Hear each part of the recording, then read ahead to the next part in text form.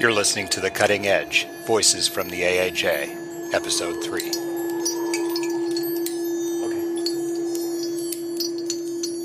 On the way.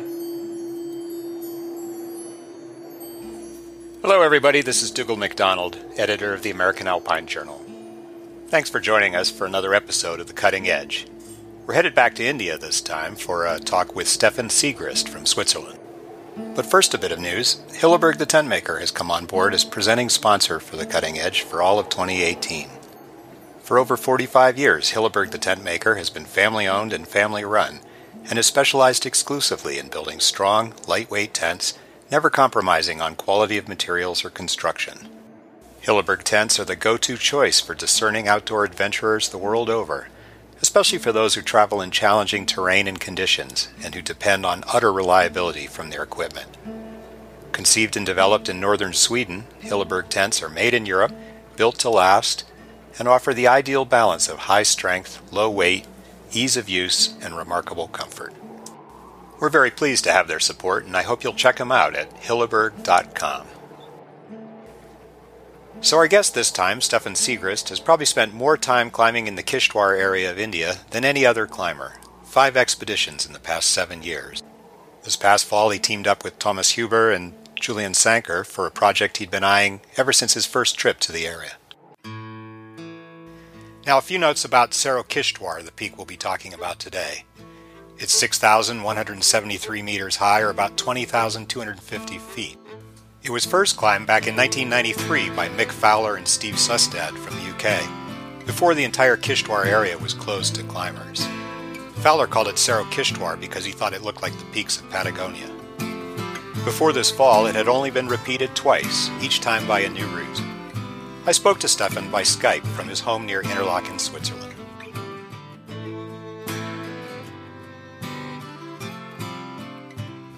Welcome to The Cutting Edge, Stephan. Why don't you go ahead and introduce yourself? Okay. My name is Stephan Siegrist, and I'm 45 years old, married with kids, and we live close to Interlaken in Rinkenberg in the Bernese Oberland here in Switzerland. Nice. Now, how many kids do you have? 2. I have 2 kids. One is 14 and the other one gonna turn 7 in 2 weeks. Do they climb with you? Yeah, the older one is actually more in swimming. He competes quite a bit, and the younger one is still quite interested what I'm doing. But yeah, they should do what they like to do, and we try to support them in their passion. Yeah, of course. Now, by my count, you've been to the Kishtwar area of India for 5 times now, starting in 2011. Now, the area was closed to climbing until 2010, right? And you went in 2011. Were you just waiting for it to open? Had you already looked at the area? No, actually not. There was a friend of mine who tried to go in 2010, and then he got escorted from the military back to Delhi. But he showed quite nice pictures, and then we thought that we're going to try it the year after, and we were lucky enough that we didn't have any problems there. So, and we realized quickly that it's really nice area, quite remote, and so that's why I went back again. And back.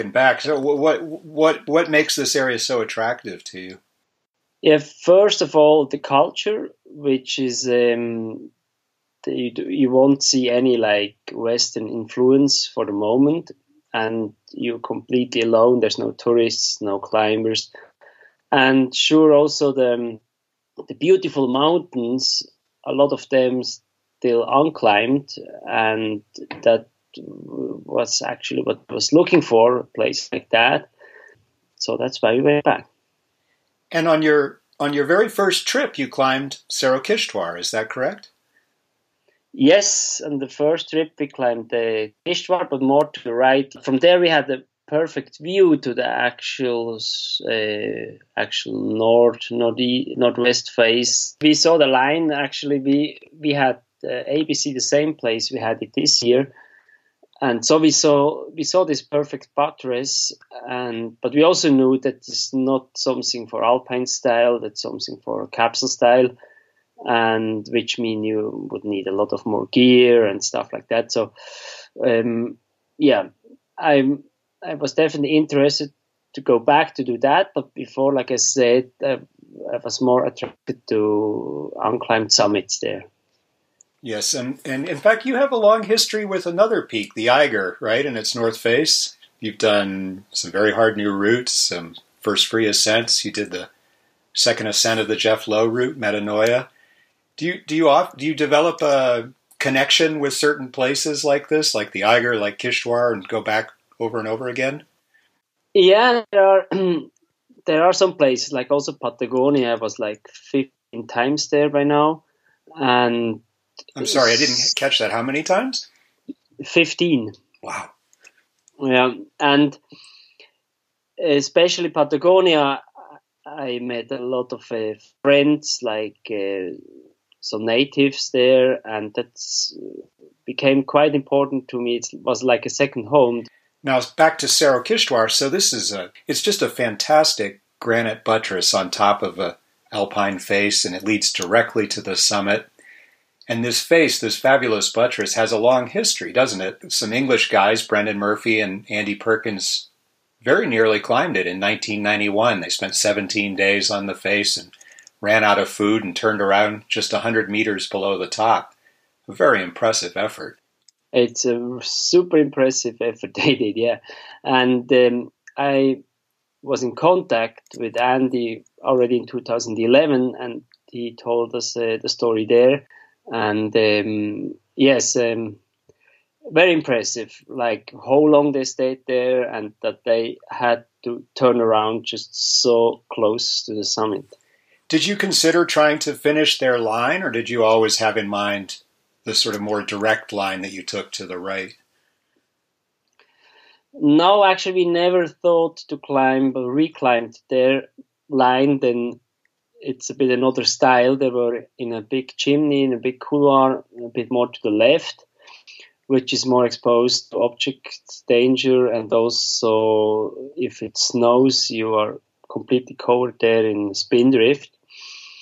We were more actually attracted to this buttress, and which mean you're a bit more to the right.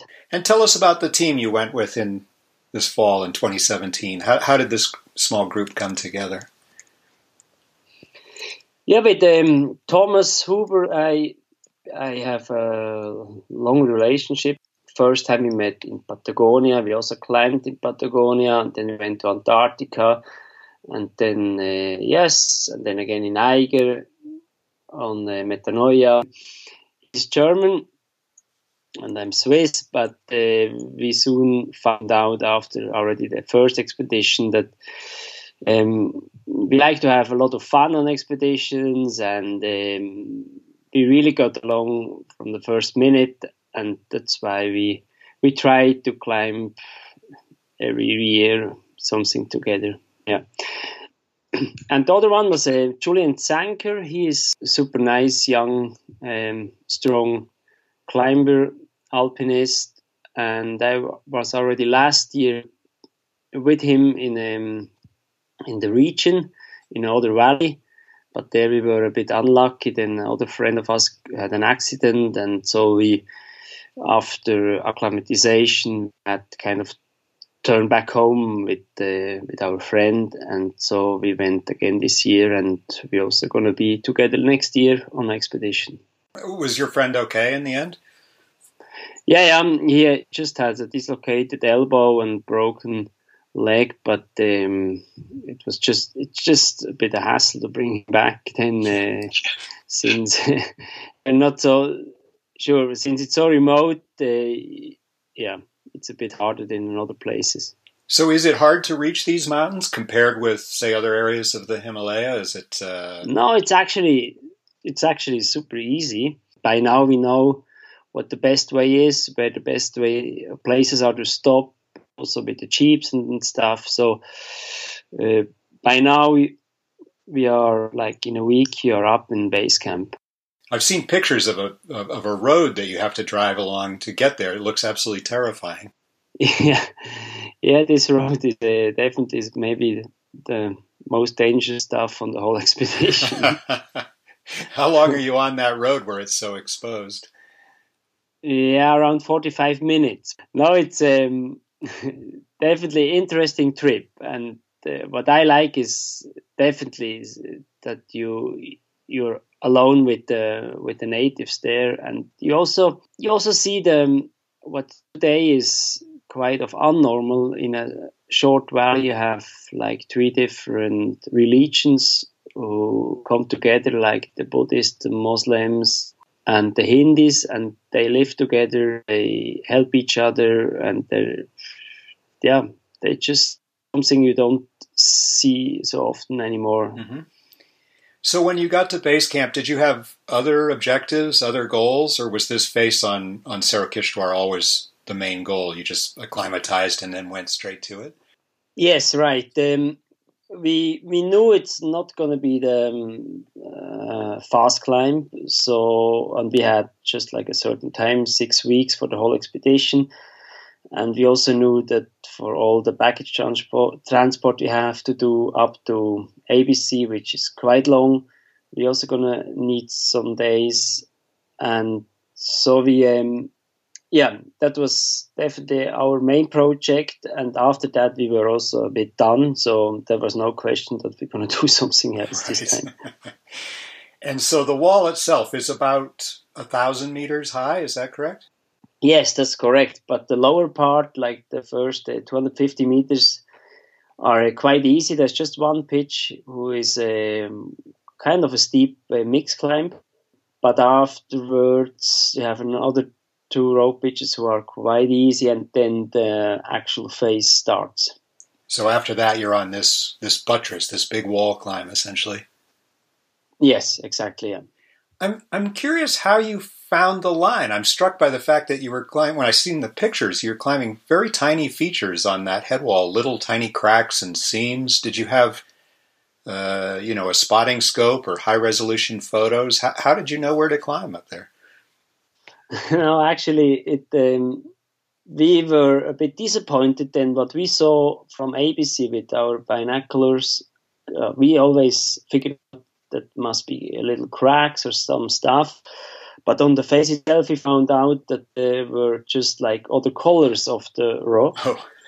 Looked like cracks. And we had like for 35 meters, we had a perfect hand crack, and that was it. And that's also the problem we had the first time. We actually had two tries on the face. The first try, after 3 days, we realized on this very compact, solid granite, we're not going to advance like we planned. Our plan was to climb it in 4 to 5 days. And after 3rd days, it became clear there's no way we're going to summit. And we had to go back, rappelling down, go back to base camp to get more food, but also more bird peaks. In the States, they know what bird peaks are. These little pythons you use in the rock, and at some rope pitches, we could only use bird peaks from the different sizes. And this, for us, quite hard climbing made us also slow down. Was it very cold? Did you get much sun on the face? Yeah, listen, on the first try, the weather was perfect, and in the afternoon, from 2 o'clock on, we could count with some sun, which was perfect, actually, super nice. But on the second try, unfortunately, we had every afternoon snowfall, which slowed us down even more. And then it became quite cold, so we had temperatures in the morning around between minus 17 to minus 25 degrees, and we also couldn't dry our stuff anymore. And on the end, all of us had quite some frostbites on the feet, especially Julian. His feet didn't look so good anymore. Luckily now he doesn't have to take something away. So did you have single boots or double boots? No, we had a double boot. all of us also different products, but there were no difference between the products. All of us got some frostbites. Yeah, no, the biggest problem definitely was that we couldn't dry it, and like 6 days in the face, then it got, with the snow, with the spindrift, everything got pretty wet. Yeah, and you set down to minus 25. That's well below 0 Fahrenheit. Yeah, and actually, as long as you can climb, as you can move, it's okay. But if we had some rope pitches, we needed 6 hours for 35 meters, and if you're belaying in that time, it's definitely cold. Yeah. Yeah. And were you sleeping in a portaledge the whole time? Yes, there were no other places we could dig something out to sleep in the face. It was too steep. And we even had also kind of problems to find places where where there was a little ledge where we could find some snow that we could melt ice to water. Mm. And just one ledge for 3 people is? Yes, one portal ledge. There were 2 in the first floor, and the third one in a hammock down below. And what is the advantage? I think you and many people on this kind of climb often choose to go with 3 people. What is the advantage of climbing with 3 people on a route like this? It's about the safety. If something happened on the face, then if you're 3, there is a much big chance that you get the other person down. If you're only 2, which means you're alone with the other guy, then it's hard to bring him down. That's the first factor. And then on the 8th climb, everybody is doing something. One is leading, the other one is belaying, and the third one is kind of bringing stuff up or start cooking down in portaledge. So it actually works perfectly if you're 3. So it's actually at least as efficient as climbing with 2 people then? It's definitely, I would say even more efficient. And what you also have to take in consideration is if one guy gets sick, then if you're only 2, then it's finished and you can go home if he's really sick, And like with 3 person at least, you can try as 2 or do something else. Now, how high did you get on that first attempt? How high on the wall were you? We were only like 3 pitches on the main face, which also on the main pillar. Below we climbed all the lower part up, and then had 4 pitches maybe, and then we had one just on the base. We had the first camp in the portaledge, and then we moved it up, and then the night we moved it up, we talked in the portaledge, and we decided that we take the risk to go down and try our luck again. And I read somewhere that you had some tendon problems in your hand as well. Was that one of the reasons that you went down? Yeah, that was also one of the reasons, yeah. I had under my left hand, it was super swollen, and I couldn't barely move it anymore. The tendinitis were so strong, and that was just everything kind of against us, and that's what gave us the idea to go back down. Also, Julian already felt his toes not anymore, and so we said let's go down and get equipped, get a day of rest, and go back again. Just one day of rest. How did you feel like you had recovered in your hand with just a few days with just a day or 2 of rest? Was that enough? No, it was not. So it was the whole the whole time it was bothering me a bit, but we had some strong cortisone down there, which really helped to get the hand quite a bit better, at least the swelling. And but stuff can happen, and then either you stay in base camp or you go back. Right. I was wondering, you're 45 years old. I mean, do you find that it's harder um, to be fit, to be ready for a climb this serious, to recover when you have a problem like that? It's actually more, no, I wouldn't say on the expedition itself. It's definitely harder at home that you get enough training with the family, with all the earning money as guide and stuff like that. So that you have everything in a balance. But on the expedition, sure, you need maybe more rest days you should take. But on the end, it's definitely on the end, it's kind of a mental question if you are ready and if you want to do it. And then, yes, you try your best and give everything. And after the climb, after 7 days, then we were very tired. Yes. Yeah. Have you found it, as you've gotten older and you have a family, have you found it difficult to maintain the desire for big climbs like this, to be mentally prepared to leave home for 6 or 7 weeks and to try that hard in the mountains? Definitely not easy is to leave the family, especially the first 2 weeks. I think at the family, think of my boys and miss them lots. And then suddenly you are kind of in another world. You still try to have contact with the family.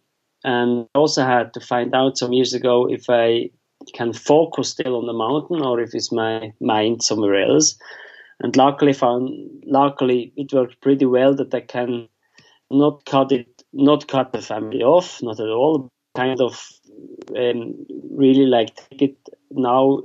This is super important, and if I don't have my mind here, then it's going to be dangerous, and then I'm in the wrong place. So better have the full concentration here now, and then come back safely. How many days did you end up spending on the second attempt to reach the summit? We were 6 days again in the face. 6 days up, and then what? Maybe another day down, or another 2 days down? No, the last day actually we, to get out of the face was a bit tricky. Then, if it would be good weather, then it was too dangerous to go down the lower part. But also, if it would be snowing, there you would always have the risk of the avalanches from the spindrift coming down. So we only could have one weather that was if it would be cold with no participation and no sun. Mm-hmm. And the summit day, we actually had exactly that weather. First it was sunny and then it got cold. And so we decided to try to get all the way down the same day. Otherwise, we didn't have any food and gas anymore anyway. So the risk would be too high for us that we got stuck suddenly there and couldn't get down for another couple of days. And then we upside all the way down, brought everything down, and then we arrived Camp ABC in the night. During those days on the climb, was there sort of a make or break moment? Was there a time when you doubted that it might be possible to finish, but then found a way? Yeah, especially when it started snowing hard, it was nearly impossible to climb anymore about the spindrifts, and then we knew it kept going like that. Then, we're going to run out of food again. We're going to run out of time. And which day was that on the climb? It started already on the first day. And then we had every day, except the summit day, we had every day afterwards snowfall.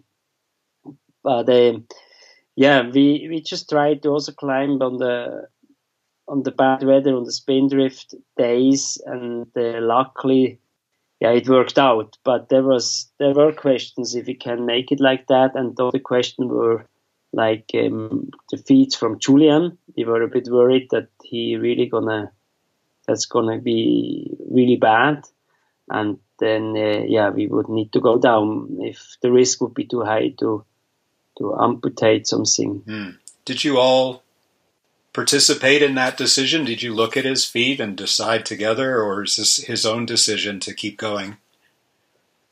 No, sure. In the evening we talked about it. Also tried that he could stay in the portaledge, in the afternoon and warm up his feet and work on those when we were climbing. So yes, we tried to do a team decision and not let him suffer it himself. And when did you believe, or when did you come to understand that you would succeed? Was it only on the last day, or did you have a sort of a breakthrough earlier that the line became clear, or there's some way you knew, we're definitely going to make it?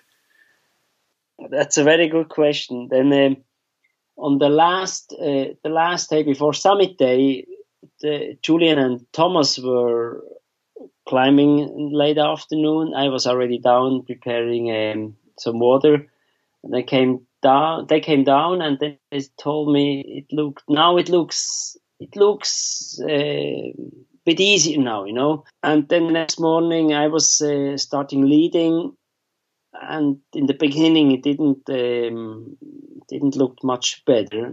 We were sure the terrain was a bit easier, but it was a loose rock, and then I had my questions if we're going to summit on that day. Then we put we knew that we kind of need to summit that day or not.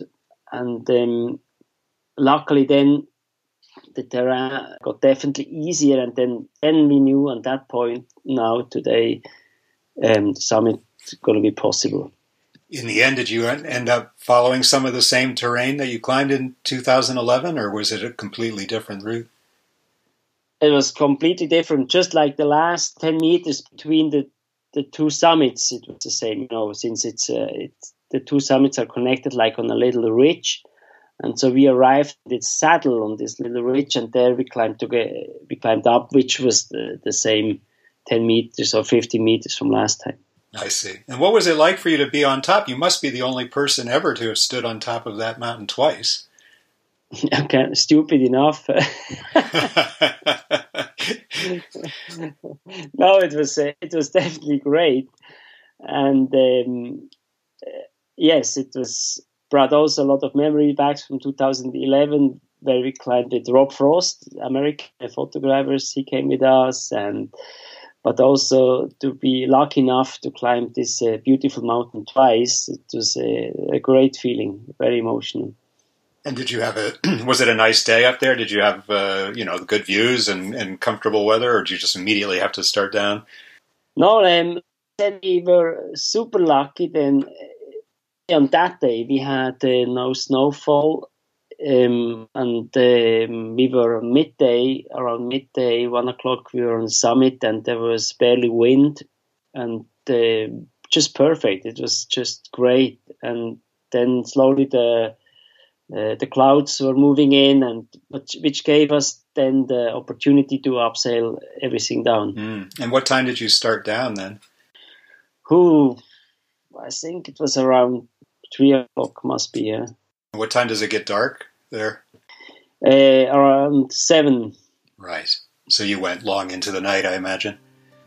Yeah, it was a long day, but it was our chance.